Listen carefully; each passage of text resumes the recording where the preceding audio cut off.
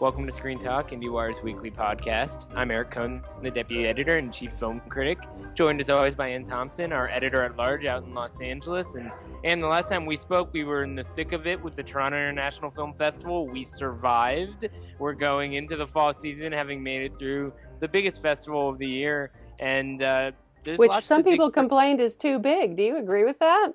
You know, it's funny because this was my 10th time going, and I've always sort of taken for granted that it's this massive gathering. And the more you keep coming back, the more you start to question, do you really need so many movies all at once? And I think it's a very challenging thing. I've heard PR people complain. I've heard, marketing people and studios. What is the real downside? I mean, they're basically programming for their audience. That's their first priority. I think the reality is there are many different kinds of audiences. Exactly. That's really what it comes down to. Is there are people who want to go see these big fall season movies, and then there are other people who want to see obscure foreign language titles that are otherwise never going to screen. And one of the things that they were doing that was really cool was that they were programming African movies for people, and they were programming a lot of, and they've done this their whole career. I remember they introduced Hong Kong cinema back in the day, and introduced people to John Woo, and they're doing the same thing now.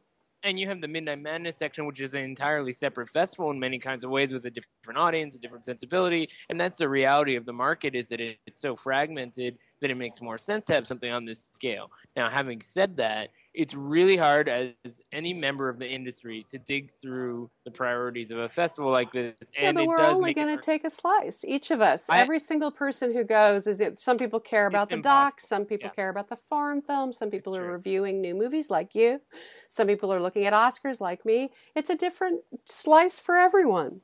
I think that the challenge is that it's so big that it's hard for people to figure out exactly what it is as a whole and how to quantify its value. And maybe there are ways they could improve that. I mean, the platform section, which they added 2 years ago, is the only competition section in the festival. That's where Jackie screened, and Jackie screened really well. I mean, there are good movies that are presented in certain ways. I think maybe if they added more sections that people could understand a little bit more, it could help other audiences take advantage of those sections if they had more competition sections, for example. But personally, I think Sundance is the most difficult festival to navigate, and Toronto is very pleasant and well run. And I just take my picks. It's so big that I don't even begin to expect that I'm going to cover, any major number of films.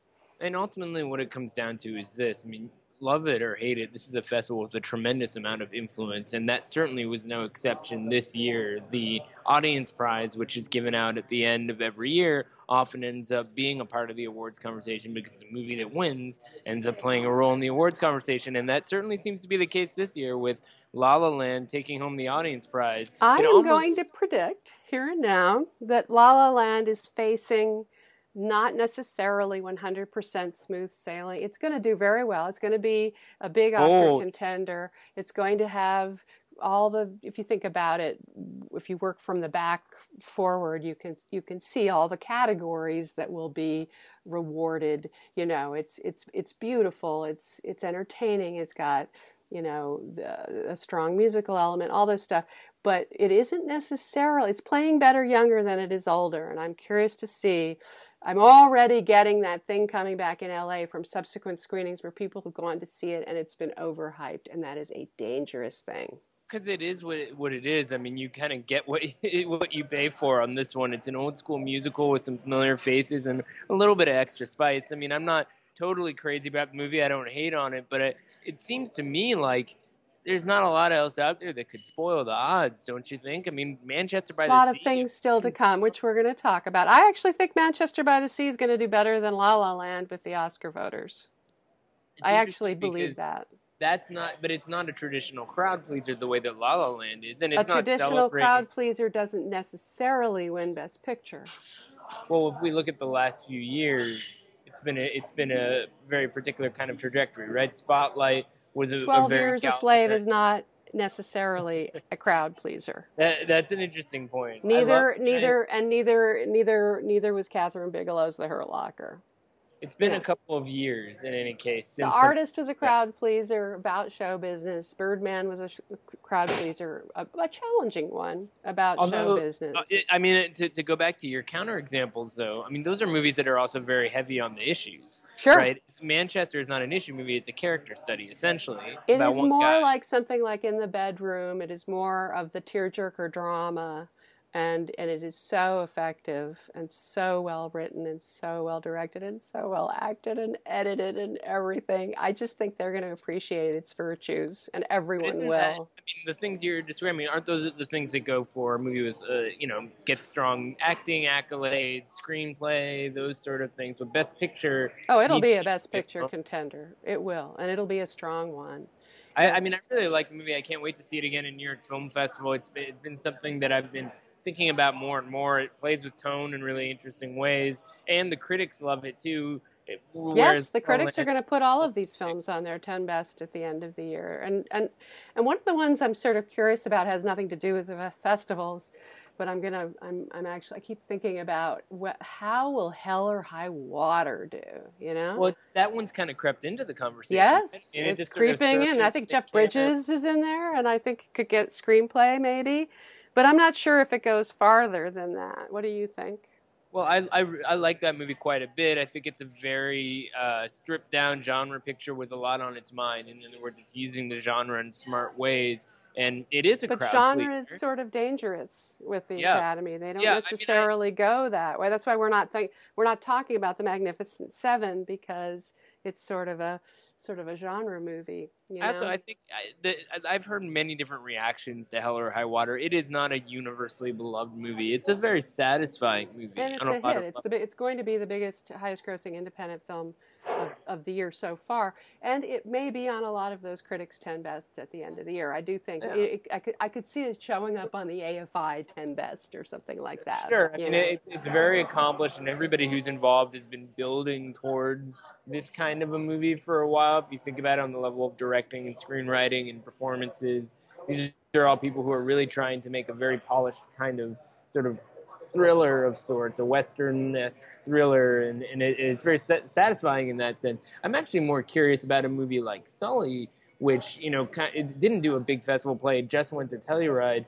but is doing amazingly well. That's because it was opening right away, and it's holding incredible. It's a hit, and I think, as I felt from the beginning, and obviously the people at Telluride thought so too, I think it's going to be a big player, because people love 86-year-old Clint Eastwood still doing a good job, but it's also like Argo or The Martian. It's a movie that celebrates American ingenuity and people coming together for a good end. And it's interesting to contrast it with something like Snowden, which also played in Toronto and isn't going over well at the audience at all. I mean, it's just not as good a movie. I mean, I liked it. I liked Snowden. I think it's an interesting movie, but that is not a crowd pleaser in the way that Sully is. Well, Sully, I think there's some really remarkable craftsmanship there. I found the story surrounding it a little hokey in parts and very old-fashioned, but the way in which it replays the crash, incredibly well executed, and that's what elevates that movie for me. Whereas Snowden, I thought, just felt very heavy-handed, and I wasn't totally convinced by it. I get the appeal of dramatizing this story. I just felt like there was a lot of hand-holding going on, as Stone, as a filmmaker, tends to do, to kind of drive home Snowden's message in a way that really held me back from appreciating the movie as a whole. I mean, I feel like Stone is such a fascinating character, and his ideas are crystallized by his career as a whole. Sometimes, as a director, that's lost, and that's my hang-up with this one. And I assume what you're saying is that Academy members are going to feel similarly on some level, that this is not that kind of a movie that they want. Snowden's not going to happen at all, but I think Sully will be, Eastwood and Picture and Tom Hanks and all that. And maybe Aaron Eckhart gets in for that one instead of Bleed for this, Well, the Eckhart thing is interesting since he has both of those movies. It kind of helps put him on the top of a lot of people's piles anyway. Yeah. And Bleed for This is a movie that people don't really like, but he's going through this physical transformation, which can't hurt, at least for people to think about his range as an actor. And I think Aaron Eckhart really could break out with Bleed for This, but we shall see. So the other thing that's going on is that this is the time of year when people are submitting, all the different countries around the world. Last year, 81 submitted eligible foreign language entries, and then you get the foreign branch and all. There isn't really a foreign branch. What you have are a lot of people from all the different branches who become part of it, various different committees that vote for the foreign language film. And the deadline is October 3rd, so quite a few of them have already submitted their films, and there's some interesting stories. Sometimes they make mistakes or they allow politics to get in the way, and Brazil did that. They allowed politics to get in the way, so that something we've never heard of, Little Secret. Did you see Little Secret? Got chosen. I haven't seen it. I'm very curious about that, because it's every year we hear about the films that are submitted from these individual countries, and then all of a sudden you wind up with this list of things, and some of them have stood out on the festival circuit for a while, and we already know about them, and then other things just sort of crop up, and you wonder where they came from. And I've actually heard some people complain about this process, because what it does is it forces the Academy to be at the mercy of these different countries. That's true. They can't consider, say, if there were two masterpieces from Israel, both of those movies, unless one of those movies was submitted for some other category. I actually approve of what Israel does, though, because at least what they do is they leave it up to their awards show. In other words, the Israeli Best Picture Ophir winner, which turned out to be Sandstorm, that just came up today. That just broke today, by Elite Zexer.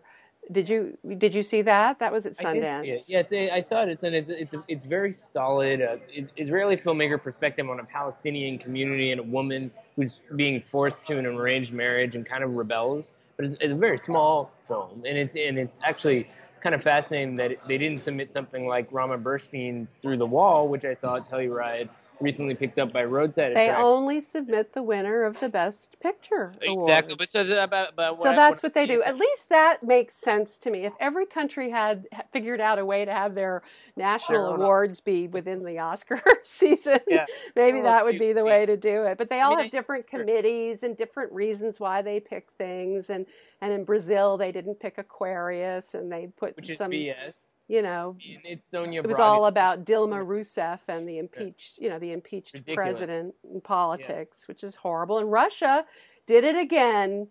Konchalovsky he's the head of the Russian film, unit there. He's like friends with Putin. And it's almost like clockwork that he's going to get nominated if he has a movie. And sure enough, he has been. Yeah, it's absurd the way that winds up happening. I mean, I can get Belgium passing over the Dardenne brothers, but Russia passing over different kinds of things over the years has been. I mean, there was that one victory when Leviathan was nominated, but that movie was so widely acclaimed, it was like they couldn't not do it. It was too publicized, right? And he was like their top filmmaker, and he would have like left the country. He said that to me. He was ready to split. So. Secede. But some of the front runners in this universe would be maybe Venezuela's From Afar or Chevalier, which you and I both loved from Greece. It would be great to see Chevalier get nominated. It's a strong woman filmmaker whose profile is on the rise. It's got topicality to it. It's funny. It's great. Really I hope everybody sees it. That's what's good about it. I mean, if you can get some attention paid to these movies. Julieta from Almodovar did get submitted. Neruda from Pablo Larraín did get submitted. These are the Cannes films. So The Salesman, from Asghar Farhadi did, which won Best Actor in Cannes, and Toni Erdmann, which got ignored at Cannes, from Germany. So those are sort of the high profile ones. Well, ultimately, irrespective of what's on this list, it's gonna come down to just a couple of things getting nominated and a couple of campaigns. And so when you really look at this list, Toni Erdmann is obviously a front runner. Oh yeah, it's a Sony Pictures Classics release, and they're going to campaign the hell out of it. They're showing it all over the place. They're already showing it to lots of press in the U.S. and just developing a lot of strong word of mouth. I'm actually, I I like hope that that's a movie quite. hit. I hope people go to see it because it's so much fun. I think word of mouth is just going to really carry it, I even though agree. it's a very long movie, and it's grown on me. I'm actually looking forward to seeing it again because it's a very textured experience. But then there's also stuff like Iran's submission, Under the Shadow, which I was very It's pleasantly not surprised. under. It's not Iran. It's in Farsi, but it's been submitted by the UK, by England. That's interesting. So See, it's a this is that's a interesting. This case on where my you thought it list. was. It's like Yeah. Mustang. Remember, Mustang was submitted by France, not Turkey. Well, that's fascinating. I mean, it's worth looking at that for a second because this is a movie that's it's not just in Farsi. It's set in Iran. I mean, it's set during It's the just it Iran-Iraq War. happens to be produced by the UK, and therefore they're claiming it as their own. And it doesn't have to be in English. Well, it It can't be in English to be a foreign That's language correct. anyway. So, Therefore, a lot of people just raise their eyebrows. How could this be? But Ireland submitted Patty Brethnach's Viva, which was shot in Spanish in Cuba. So it has been done. well, I mean, I'd love to see that movie get some play. I mean, it's a very heavy genre movie. It's like The Babadook or something about a haunted building, but it's a really strong debut with a really strong female-centric performance. I mean, that versus Tony Erdmann. I mean, yeah, I'd watch that race. So I mean, there's stuff like Sierra Nevada from Romania, which is probably not going to be. It's just too difficult for a lot of people. It just doesn't seem like it's a big player. Park Chan-wook's The Handmaiden, on the other hand, is a real wacky, fun movie. Which didn't get submitted, so they went with The Age of Shadows, which that's the World War II movie, which not a lot of people seem to like. So that was you haven't seen it though, right? No, because I do like Kim Ji-woon. I think he's a great filmmaker. But this movie is said to be a very very different kind of change of pace for him. You shouldn't talk about something you haven't seen until you've seen it. You might love it. Well, you never know. I mean, I guess the thing that I found surprising is when I heard what this movie is about, and then having seen The Handmaiden, I was like, really, Korea? I mean, it's an interesting divide in a sense, but again, it's a weird process. I like Kim Ji-woon. I want to check it out for myself and see how it is. And I have seen the Denmark World War II. Oh yeah, Land of Mine. How is that? It's solid. I mean, it's very stripped down. A kind of sentimental story about a bunch of soldiers who are tasked basically after the war with cleaning up mines, and it's pretty straightforward, but it's well acted. It's not the kind of movie that I think everyone's going to do somersaults over. But I'm going to catch up with these. They're starting to screen them, of course, all over town. It's interesting how this race, in some ways, seems to pick up steam much faster than the bigger categories. I mean, there's just already a lot of movies here that we're talking about, whereas there's a lot of other stuff that we don't know about in terms of how the next few months are going to play out. I mean, well, the New York Film Festival is coming up, and I have seen the opening night movie, which is the 13th, which is Ava DuVernay's documentary, which is it was described very much as being about our prison system, as being a form of an extension of slavery. And she makes an argument, a very strong argument for that. And one of the most interesting things in it is about Birth of a Nation. It's about the ways that changed. I mean, I'm very aware of its position in film history. The original, How with Ku Klux Klan and black people who were played by white people in blackface, who are villains, and the way that had an impact on our culture. And she interviews a lot of really brainy academics, historians about this, including Angela Davis. I was very impressed that she got Angela Davis to talk to her. Really? Come on, Ava DuVernay should be able to get anybody on camera. I guess she can. She is. I mean, this woman is probably one of the most prominent people in the film industry. Period. At this point, I mean, it's the kind of influence that she has, and it's extraordinary that this documentary is opening New York Film Fest. First time they've opened with a doc. Never done that, so I'm looking forward to seeing that one. But it's maybe not one of the bigger kind of unknown variables in that sense relative to the other. Well, it's opening really quickly after that on Netflix. So yeah. But then you have something like the Ang Lee film, Billy Lynn's Long Halftime Walk, which is there's a real curiosity around this Mainly movie. because of the use of the fast frame rate, which I'm curious to see too. And he's never one to be dismissed. He always comes up with something Exactly. good. I mean, when Life of Pi came to New York Film Festival, people were really unsure about that one. Is it going to be, super sappy and oversaturated with special effects or something like that? And it totally won people over. So in this case, very few people have seen the movie. It sounds like it's really down to the last minute in terms of it being finished. I'd heard that Kent Jones, the head programmer, had to see it in some, private screening room and just decided it was really great. So, those kinds of really limited reactions it give you not much to go on in that sense. And Yeah, no, I'm curious. I'm very curious, and I'm curious to see 20th Century Women from Mike Mills with Annette Bening, and I'm also curious to see that Lost City of Z. I mean, most of the other films. I mean, I'm sure there are lots of new ones, but many of the other ones are ones we've seen already from Cannes or other festivals. And Lost City of Z is Amazon Studios is putting that out in 2017, so that's not something that is going to really change anything this fall. No, hardly. Question mark there. Of course, there's the Scorsese movie, which we continue to anticipate. Presumably, he will finish it for its December release. But, right, and there's the poor Brad Pitt has a movie coming out with Marion Cotillard, with whom he did not have an affair.